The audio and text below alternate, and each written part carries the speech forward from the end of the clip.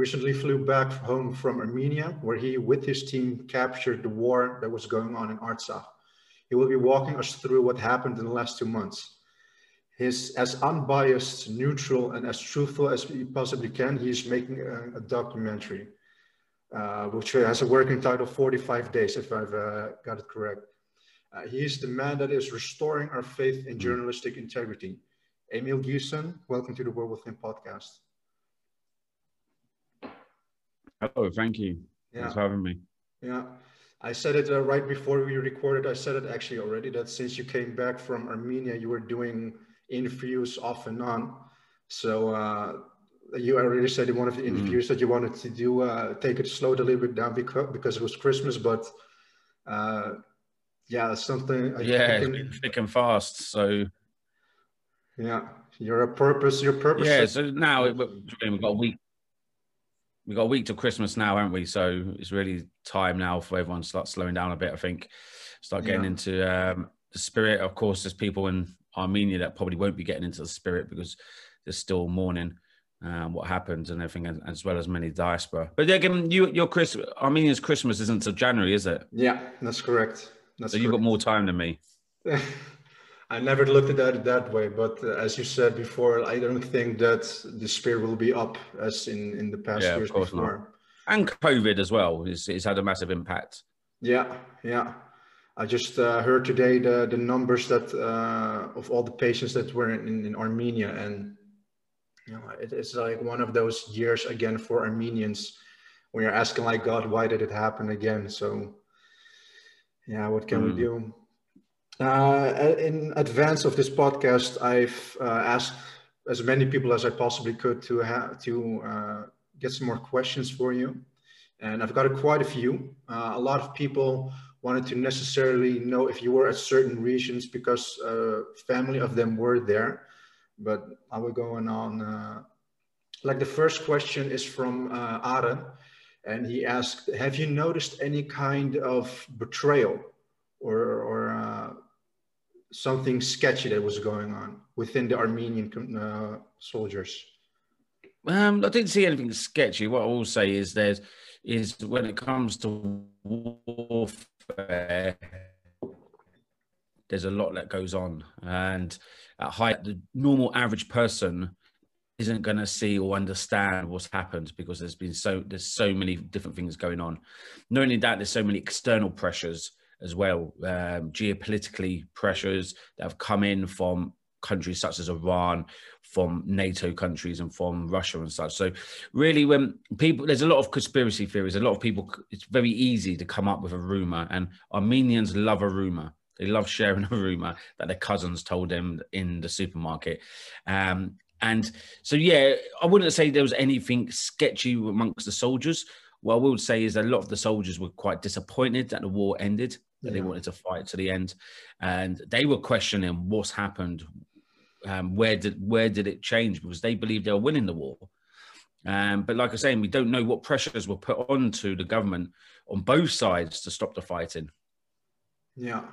Like there were, as long as I can remember, in the first couple of weeks, there was someone who actually got caught, and it was an Armenian Azerbaijani person, or it was an Azerbaijani who could speak Armenian. So like that was one of those signals for Armenians to be extremely alert, and yeah, that kind of treachery or Armenians. Yeah, but you're going to get that in every war, every conflict. You're going to get this. You're going to have. Every country has spies operating in the country.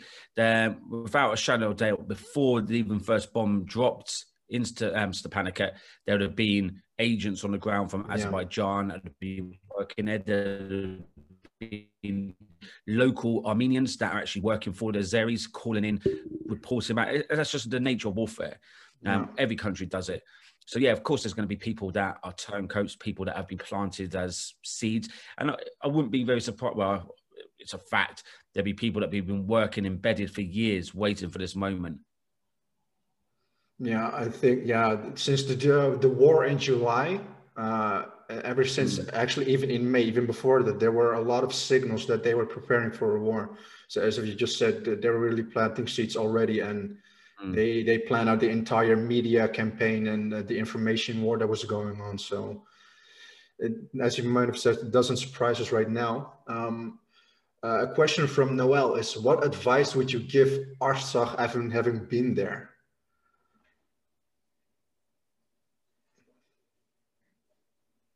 It's a very broad question. Sorry, you broke up there. Say that one again. No problem. Noel asks, what Sorry, you broke up there, mate. Sure. What advice would you give Artsakh after having been there? Oh, what would I give? Yeah. What advice would I give them? Yeah. That's a tough question, that one. In the day, there's territories that are now lost, that are now under Azerbaijan control. Thousands of people have left their homes, displaced. The Russians are there, taking up, watching the Lachin corridor and areas to the north and to the east. Is that just people need to just, at the moment, just take a step back and just see what's going on and see how it's going to play out, because at the moment no one really knows exactly how it's going to play out in that area, because they don't know how long the Russian peacekeepers are physically going to be there. They've committed to 5 years, but really how long actually are going to be there. We're seeing footage at the moment of the Azeris pushing the line, taking more prisoner soldiers. So we don't really know what's happening like fully at the moment. It's really hard to tell, especially as we're going into winter.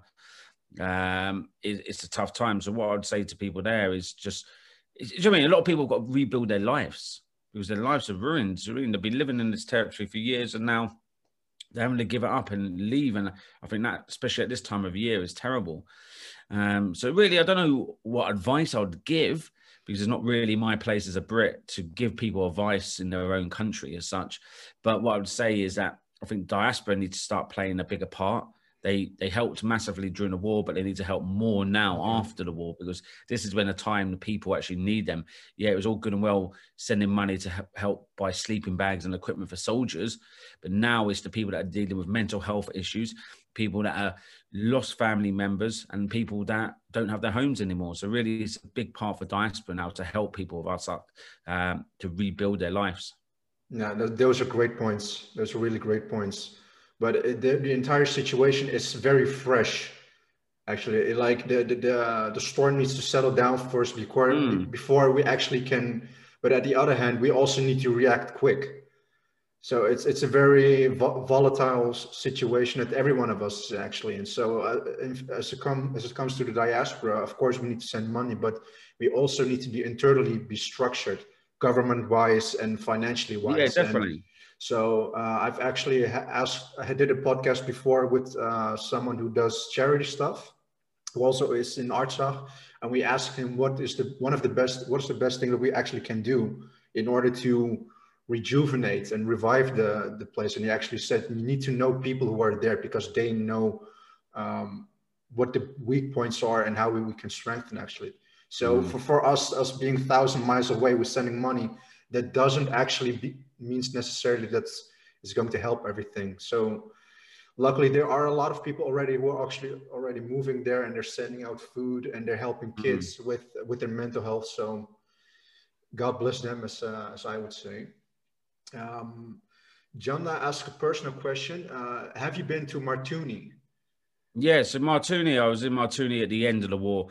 And if people have been following my Instagram story, they'll have seen the old man who was killed, who we had lunch with, and he went over. So I went on a little shopping trip with him. I done a little story, quite a funny story with him. I've seen it, yeah. That was in Martuni area.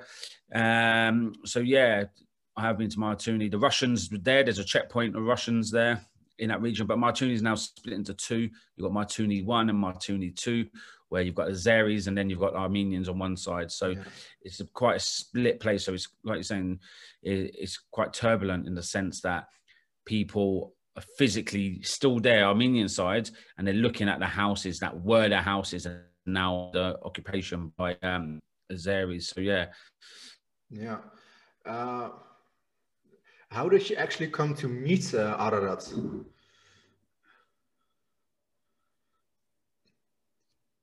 Oh, dear connection, please. areas. And I was like, yeah.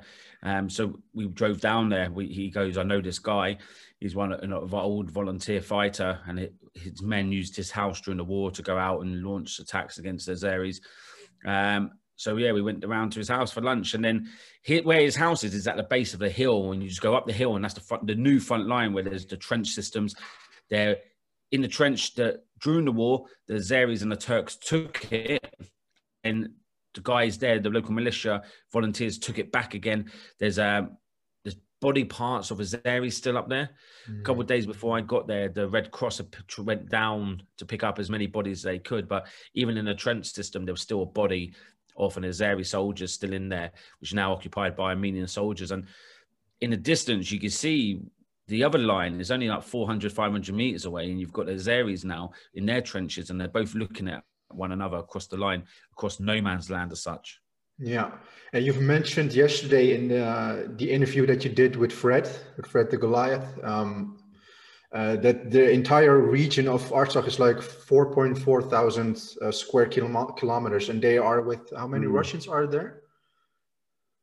2,000 Russians there are. Yeah. So there's only 2,000 troops. If you think about it, that's like one soldier every 2 kilometers, really. Yeah. Something like that. But obviously, there's certain areas they're not going to be concentrating on. But the main emphasis for the Russians is the Lachin corridor, is because that is the main route now through the southern route from Goris to Stepanakert. So they need to keep that open because it goes through Lachin, which is now controlled either side by the Azeris. So really, Stepanakert is encaved but around territory of the enemy as such. So that's why the Russians are mainly focused in that area to secure civilians going back and forth, resupplies, logistics, and go along the Lachin corridor to Stepanakert. The second that the Russians pull out of there, that area is going to collapse. Yeah. That fact is the Azeris will then take over that. They'll take over control of the border, control of the roads. So it'd be a very dangerous place. So in essence, the Russians can't go anywhere. The Russians need to remain there because the second they pull their troops out, the whole of the Karabakh region will go to Azerbaijan, and there'll be thousands of people will be trapped. Yeah. What are your estimations? Because you said before that the entire deal was like for 5 years, but how realistic is it that the Russians are going to remain there? Yeah, that's the question. It's a tough one to know because no one knows what the future for Russia. No one knows the future of politics or Putin. No one knows what's going to come.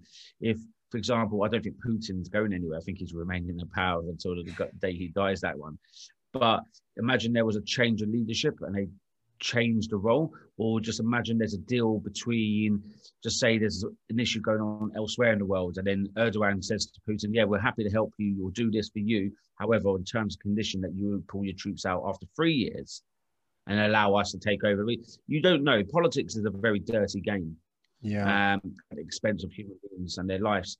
So no one really knows, but I think end of the day, Russia is one of the big boys on the playground. You don't mess with the big boys on the playground, simple as. And at the moment, he's committed to 5 years. Why would you commit to 5 years and then pull out after 5 years when you've got influence in the region? You can now build new military bases. So it's important for Russia to keep troops there as long as they physically can. But then you don't know how that's going to play out with Armenia and Azerbaijan and Turkey in the long term. Things do change. God forbid. Yeah, because that's almost the entire reason why they attacked this particular year is because the entire world was busy with their own stuff. And exactly the exact same thing 100 years ago with the Armenian genocide. The entire world was in a war. So every time something happens globally, they seek their chance to do whatever it is what they like to Armenians. So what that means in the future, but Erdogan's been very busy over the last few years since the military coup in 2017. In 2016, he's become more powerful. I thought it was 16, was it? I think, 16, yeah. 17? We have to Google that. Yeah. Yeah. So after the military coup there, he's become more powerful. He's got more control because he's shut down his opposition, because after a military coup, people that are dangerous to you, you close them down. You get rid of all your enemies. It's a perfect excuse to have a cleanse of all those that can stand against you. And so since then, his foreign policy has got a lot more aggressive. He's become a lot more expansive on the Ottomans, the new Neo-Ottoman Empire. For example, we've seen it in Syria. Even the irony of Operation Olive Branch in northern Syria, to have that buffer zone where he pushed troops into northern Syria, Olive Branch being a symbol of peace, but he's going in militarily hard to fight the Kurds and try to cleanse that area of Kurds. And we saw it in areas like Afrin in northern Syria, where he used the Turkish Free Syrian Army, who are all jihadists, they're extremists, they're enemies of Syria, enemies of any Western nation, and he was using them to go forward and fight against the Kurds. And so he's definitely a sponsor of terrorism. There's no doubt about that. When I was filming out in Kurdistan, I was seeing lorries going from Mosul and from Raqqa into Turkey, oil trucks and everything else. They weren't doing anything to directly stop Islamic State. They were turning a blind eye. They allowed them to cross the borders. All foreign fighters moved into Syria through Iraq, through Turkey. That they are a state that just turns a blind eye and assists people to get whatever they want. He's now moved mercenaries and fighters into Libya, and then we've seen him do it into Azerbaijan now. I don't think there's anything that's stopping Erdogan at the moment, especially NATO, in his expansion. Yeah. And just today, I saw an Instagram post of him trying to claim that he's going to take in Israel. Like, it boggles my mind. I don't know how. Yeah, I know how credible that post actually is, but coming to know him for the past couple of years, it wouldn't surprise me. But that being said, don't you think? Don't you think that sooner or later, like the alpha male at the top of the hierarchy is going to be taken down by the two beneath them? Like, there is so much internal discoherency actually that there's going to happen something again, like a coup. My gut feeling is saying, but what is your opinion about it? Yeah, the thing is with Erdogan is, even like you think about when the French president called him out, and then he physically, verbally attacks him all over the news straight away. He's like this deranged old man, and like a lot of people put a comparison of him to Hitler in the way he has his little rants, and very much so. And I think it is that Turkish people are scared of him. Journalists are scared because it's the second worst country for imprisonment of journalists after China. So the freedom of speech is suppressed there. So people don't want to speak out. So he's living in this little echo chamber where it seems that no one... Turkey is only influential because of where they are geographically on the globe. They've got the control to... You think about Crimea, for example, if the Russians getting into the Mediterranean, they're vital. They've got to go through Turkish waters. So he's can play the game with the Russians, and because he's the gateway between East and West. Also, he's a NATO member, so he plays NATO. So at the moment, you think what's happening in America and the sanctions they put on certain members of Erdogan's party because they've been buying weapons of the Russians. A NATO country buying weapons of Russia is a no-no. It's like, well, we're NATO. The biggest threat we have is Russia and China. Why are you buying weapons of the people who are our biggest threat? Because he was buying surface-to-air missiles. And that's the audacity of the guy, is that I'm not saying, sitting here as a filmmaker, saying, oh, he should or shouldn't buy off countries. But really, if you look into the politics of it, he doesn't have any, like, responsibility. He doesn't hold himself accountable to anyone because he thinks Turkey is a law to itself. And that's dangerous in this world, especially when you've got, NATO's got to play very clever with Turkey and Erdogan, because if he annoys them, he's going to move closer to Russia and China and Iran.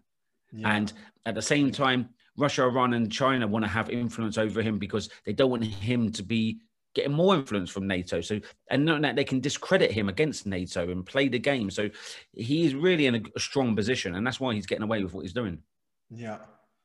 But I've come to notice that America, for instance, are planning to install an Air Force base in Greece, as something like that. As far as I can see it, They want to become less dependent of Turkey. Mm. That's something that I would guess. So let's see if I have another question. This is more a remark than actually a question. Alan actually asked us, why did the British media stupidly portray themselves as they did? And this was a question that you actually already answered yesterday. So, Mate, I could have hit you, broke up there totally. Yeah, no problem. This is more of a remark than of a question from Ellen. She asks, why did the British media stupidly portray themselves like they did? The British media? Yeah. Well, I can't speak on behalf of the British media, but I think what it is that the BBC had access to Azerbaijan. So they were in BBC reports, majority of them were from Azerbaijan. What they should have done is had two full teams. They had people that were in Armenia, of course it did, because it's BBC, they're everywhere. But they were mainly using their Moscow office, the BBC Moscow office, to send reporters. But what they should have done is they should have had two teams, one in Azerbaijan, one in Armenia, and doing fair reporting daily on both sides of the conflict, rather than more reporting on the Azerbaijan side, which they totally did, 100%. There's no question there that the Western media done that. Not only that, is I think Armenia were very reluctant with journalists, especially people like myself who are independent. They didn't really understand the value that independents have. So they're a bit like wishy-washy, where I think even though Azerbaijan were very anti-journalists overall, they controlled them very much. So they took teams like the BBC or Russia Today or whoever it was, CNN, and they controlled the narrative they gave. They looked after them. They took them on press tours. So it was all very organized. So I think for the bigger companies, it's probably easier because they were just getting taken from A to B, turning up there and finding the story that they're being given. So it was an easier way. Wherefore, like myself, it's following breadcrumbs of trying to go out and investigate the story of what's going on, because the Armenians weren't really helping as such. In Stepanakert, they were doing like daily trips in a minibus to areas that had been bombed the previous day. And it was just, I went to one of them and I was just like, this is boring. This isn't real journalism. This is just going to a village, talking to a guy whose house was bombed yesterday. Yeah, that's all good and well, but it's not getting to the truth of the story. So yeah, I think a lot of media companies have let themselves down, but they don't really care. They don't care. They're just profit organisations that want to sell adverts, and that's nothing more, nothing less. Yeah. Obviously, the BBC is very different because it's paid by the taxpayer, but majority of news outlets are funded by shareholders. They're funded by advertisements. So it's just one of the things. It's a sad world we live in, but it's not just Armenia war, it's all wars. True story. But one of your main goals with your documentary actually is just to make it as human as possible. Mm-hmm. And that was actually one of my own questions. It's like, how do you actually intend to make the documentary in such a way that people who come to see it, that it resonates with them? Yeah, and that's the hardest part now is moving into post-production now, is trying to work out how best to tell that story, because it's not easy. It's not easy to think about. You think how complex the war was alone, let alone the war, to thinking about what comes after the war, what came before the war, and then trying to put that into a documentary of 80 to 90 minutes. It's very hard. And that's the toughest part, is try to get that story arc. So we can capture, we all know, we turn on, to say hypothetically, we go on Netflix, we put on something, we don't know, we see a trailer, we put it on and go, that looks okay. We watch it. And in the first 5 minutes, we think, this is rubbish, and switch. Because that's the way our minds work. We're hungry for content. We've got so much content out there. So this story needs to grab people, and people to go, actually, not just Armenians will watch it anyway. But other people need to grab their attention and go, wow, okay, yeah, I want to watch this because I'm interested in this story. And I think if it's just about Armenia as such, and just telling like the history of Armenia, people will be bored very quickly, because that's the way our minds work. So I think it needs to be humanized so people can relate to it and go, actually, yeah, I recognize that person. That's like my old uncle, or that's my grandfather. I can see that. That could be my mother. Doesn't matter what nationality, what color of skin, what God they worship, is humans are humans. And I think that's why it needs to be humanized, so people can relate to it from whoever they are to then be interested in the actual story. So yeah, it's going to be very hard. The post-production and editing is tricky, very hard work. Yeah, good luck with that. I Yeah, wish the best of luck for the entire process of it. I can imagine that's very difficult. You know, as far as it comes to Armenians and Armenian diaspora, as soon as it comes out, we're going to almost like put it in the faces of our friends, of our non-Armenian friends. That's what what we actually have done for the past couple of months. If they like it or not, I'm going to like inform them what's going to happen. And that's one of the least things that we actually can do. And one of the things that you mentioned yesterday is the diaspora's guilt, that we're just sitting here and watching things happen. And like, for instance, in my own family, 4 people have died, like a father and a son and the nephew, all of them by drones.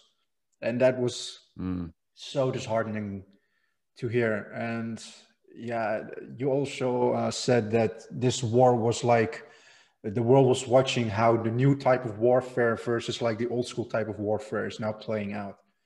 And yeah, definitely. Yeah. And even before this war even started, in the British military were talking about how the future of warfare is. Even myself as a Royal Marine Commando, is the Royal Marines are now re-rolled into the future commando force, and they're focusing more heavily on surveillance, on using drones for surveillance as well as attacking, using more cyber stuff. The warfare is actually changing. In Britain, we're leading the way in that kind of modern warfare. We have done for many years. But then seeing a real war played out through drone warfare is, to me, it was like, wow, this is exactly what everyone's been talking about. And here it is, ready to go. And like I was saying before, it's like a computer game. You've got someone flying a drone hundreds, if not thousands of miles away, who's controlling it, sat in an office, drinking tea, eating his lunch at particular times and everything. Is so disconnected to the reality of what it is and what's going on, is because someone could be launched that drone from anywhere. The person who launched it isn't the person who's actually flying it or dropping on it. So it's very controlled, and it's very, when you've got someone who doesn't understand what's actually physically going on the ground, they're just being told, these are the targets we want you to look for, find these targets, and once you know them, tell us, and then we'll give you the green light or the red light to drop on it. And in this war, when it's first started, it's like the key targets that the Azeris were going for was like rocket launchers. So the Grads, the Smerches, that's what they wanted to take out because they've got the long distance. Then they're moving into the battle tanks, the main like T-72s, the T-80s, T-64s, to then get rid of the main battle tanks. They're moving into like the artillery. And then towards the end of the war, it was all played out on social media. We then saw them going for soldiers in trenches, soldiers that were living in the rear positions in their tents. They were even going for soldiers in the coaches and minibuses that were going to the front line. They were on the way from Yerevan, crossing over and getting attacked. So we saw the escalation on the targets changing all the way through the war, because Armenia only had a certain amount of equipment. The logistics resupply was poor. They're using old Soviet equipment.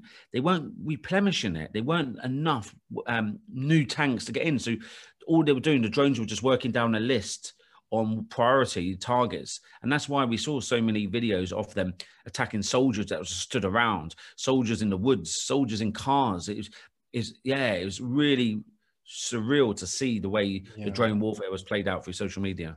Yeah, it was very disheartening to hear. Like, I was in a WhatsApp group chat with a couple of people, and one of them, his family had inside information for what was going on in the war. And by the exact detail of what we heard, like what happened when the drones attacked and where they came from, then actually it synced in, the psychological part of this drone type of warfare. And one of the I hate to say it, actually, this is my subjective personal opinion, but I do think that as one of the leaders of Armenia needs to be someone who is really familiar with warfare. Like, it is what it is. Like, for the past 30 years, Armenia has peace. We had singers, we had actors, we had stuff like that. But we still need to have that backbone. And the spirit of the Armenians was something that you praised yesterday, which is very glad to hear. it's something different, that it's your own home that you need to defend and your own people that you need to defend. And you actually also answered one of my other questions. Like Diana asked, for instance, was there enough food and equipment for the soldiers? Like there was in the news that for a long time they were lacking essential stuff, but then that wasn't the case. Have you come to notice anything about that? No, I'd say they were lacking a lot of stuff, really. As a soldier, you can work off the basics of like rations, food and stuff, but there was like a massive shortage of sleeping bags, warm equipment, clothing.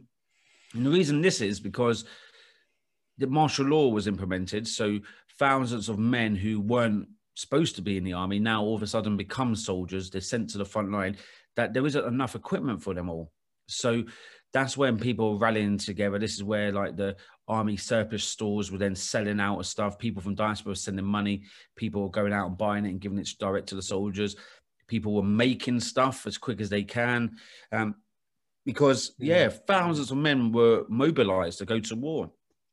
Food-wise, there was limited food because supplies weren't getting in to the Karabakh region because the roads were so dangerous, because the drones and also the movement of troops as well. So there was definitely a lack of stuff and equipment, but more so there was a lack of actual expertise, actual professional soldiers. And I think that's the biggest issue they had, is they didn't have, Armenia is a small country with small population, so it's got a small army. They just weren't ready for it.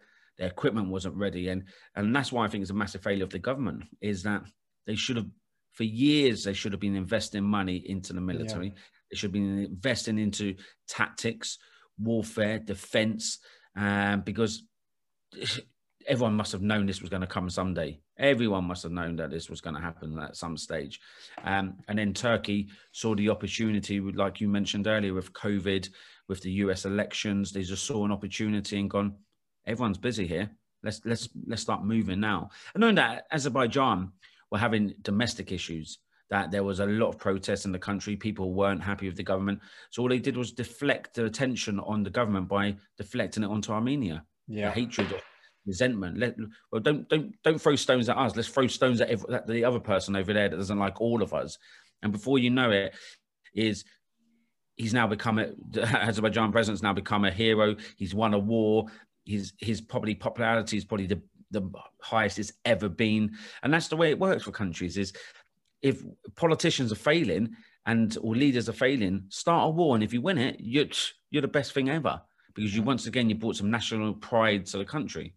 So yeah, it was this moment was planned for a very long time, and Armenia was caught off guard because they just weren't ready. They didn't have the equipment, didn't have the logistics, and they just didn't have the international support.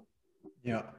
That's a very painful feedback point that you actually give of the military incompetency of the Armenian army in general.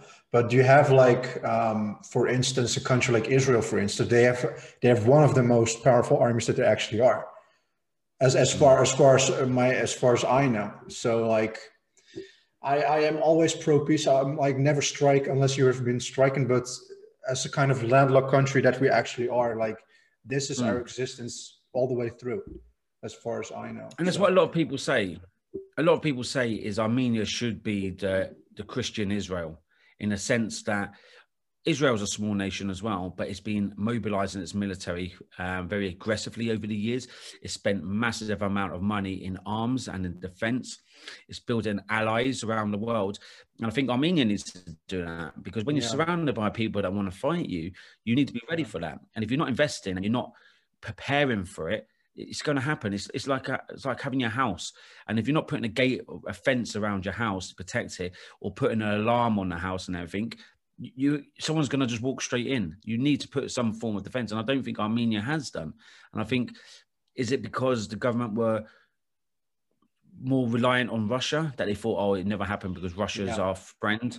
Or did they think, or they just felt we couldn't go to the West, we can't go towards Europe because Russia won't allow it? It's a hard one. Yeah, especially the elderly Armenians in my close circle, they said it when they were in the army, when they were younger, they said, well, no, the Russians got us.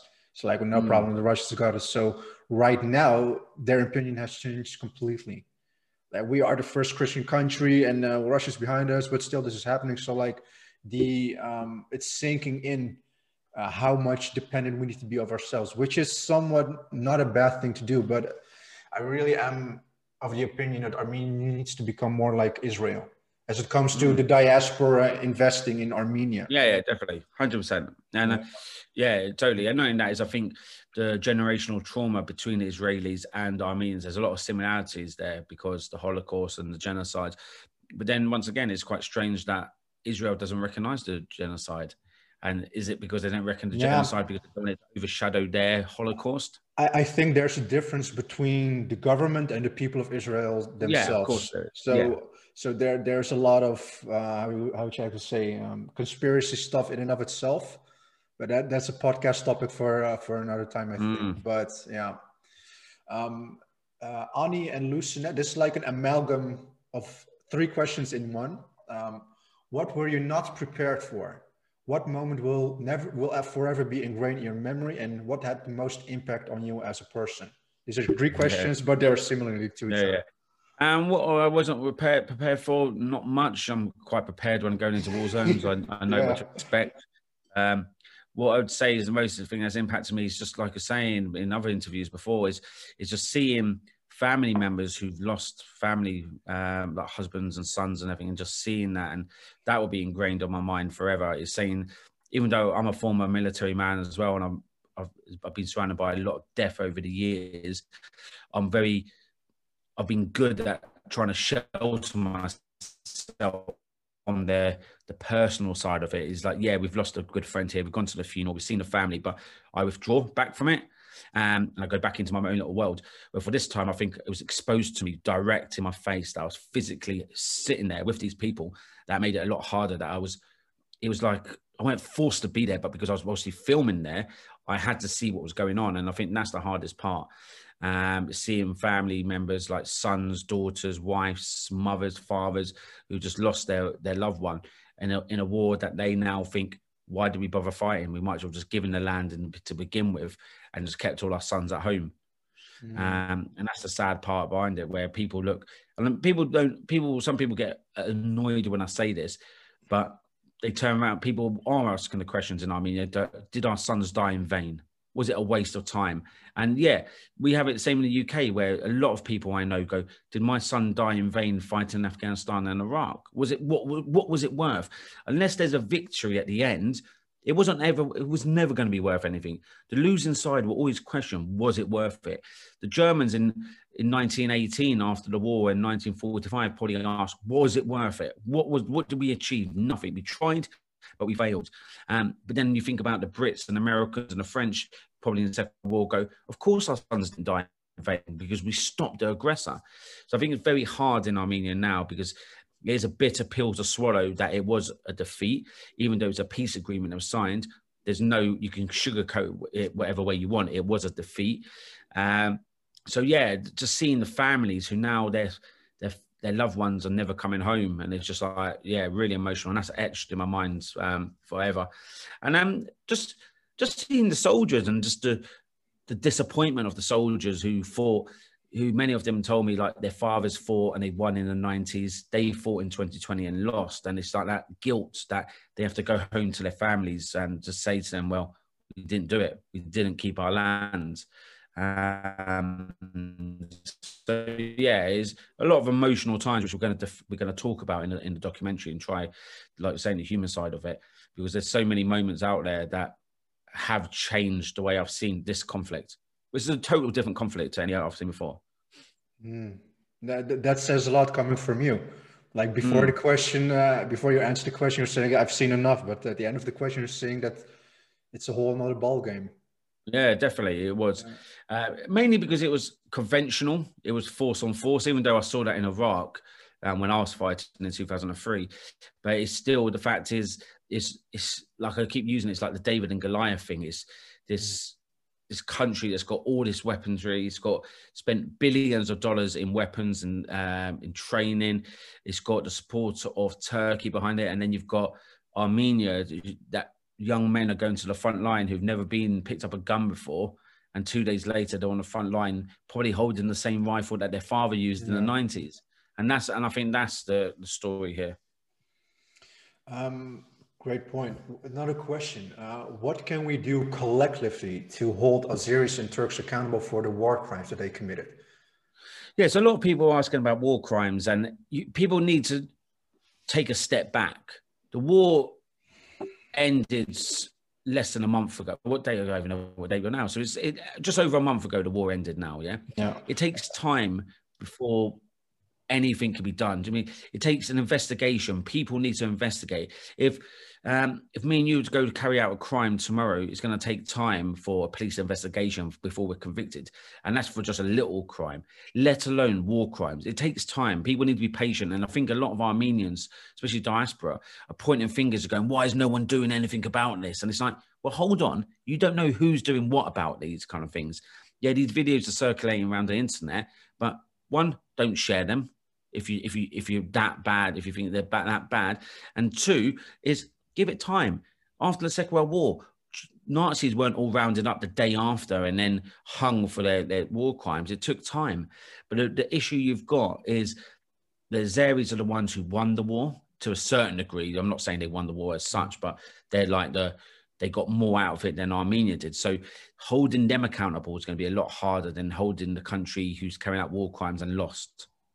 It's a different kind of way of dealing it. But yeah, there are organizations that are trying to put things together and to hold people accountable for what happened. But it's not easy and it's not quick and it takes time. Yeah, I can imagine. Yeah, but you actually have to, like, all the stuff they put online, all the lies that they were portraying in their own media, for instance, like it's just as clear as day. Like the BBC interviewed Aliyev, for instance, and they were asking him, why did you bomb? You were there, for instance. You were, if I'm not mistaken, you were in Stepanakert, like in literally like a civilian area.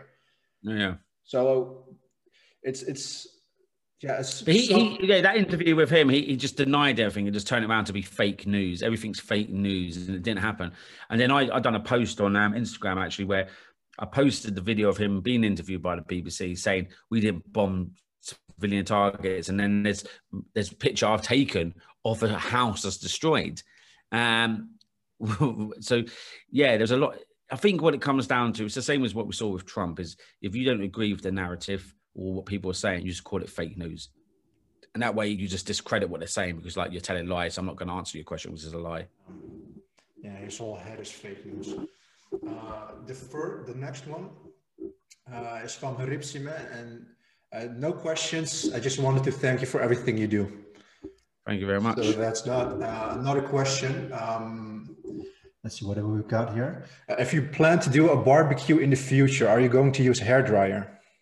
Yeah, clearly because I don't have any hair. So people wouldn't imagine I own a hairdryer, but I do own a hairdryer actually because my dog, when I wash her, I need to hairdry her. So I would think about it, but I think the health and safety issue of a hairdryer and a barbecue is a bit crazy.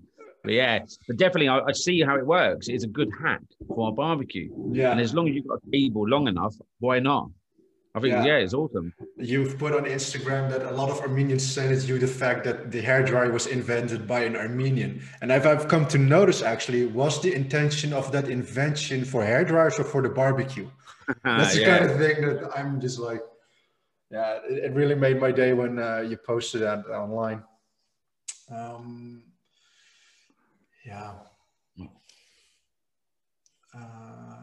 All the questions, all the major ones we actually answered.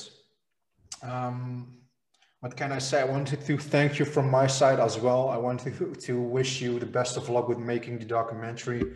You already told that in January you wanted to at least have a trailer, and by April you wanted to officially release it. Yeah. So the way we're working at the moment is still a totally independent production at the moment.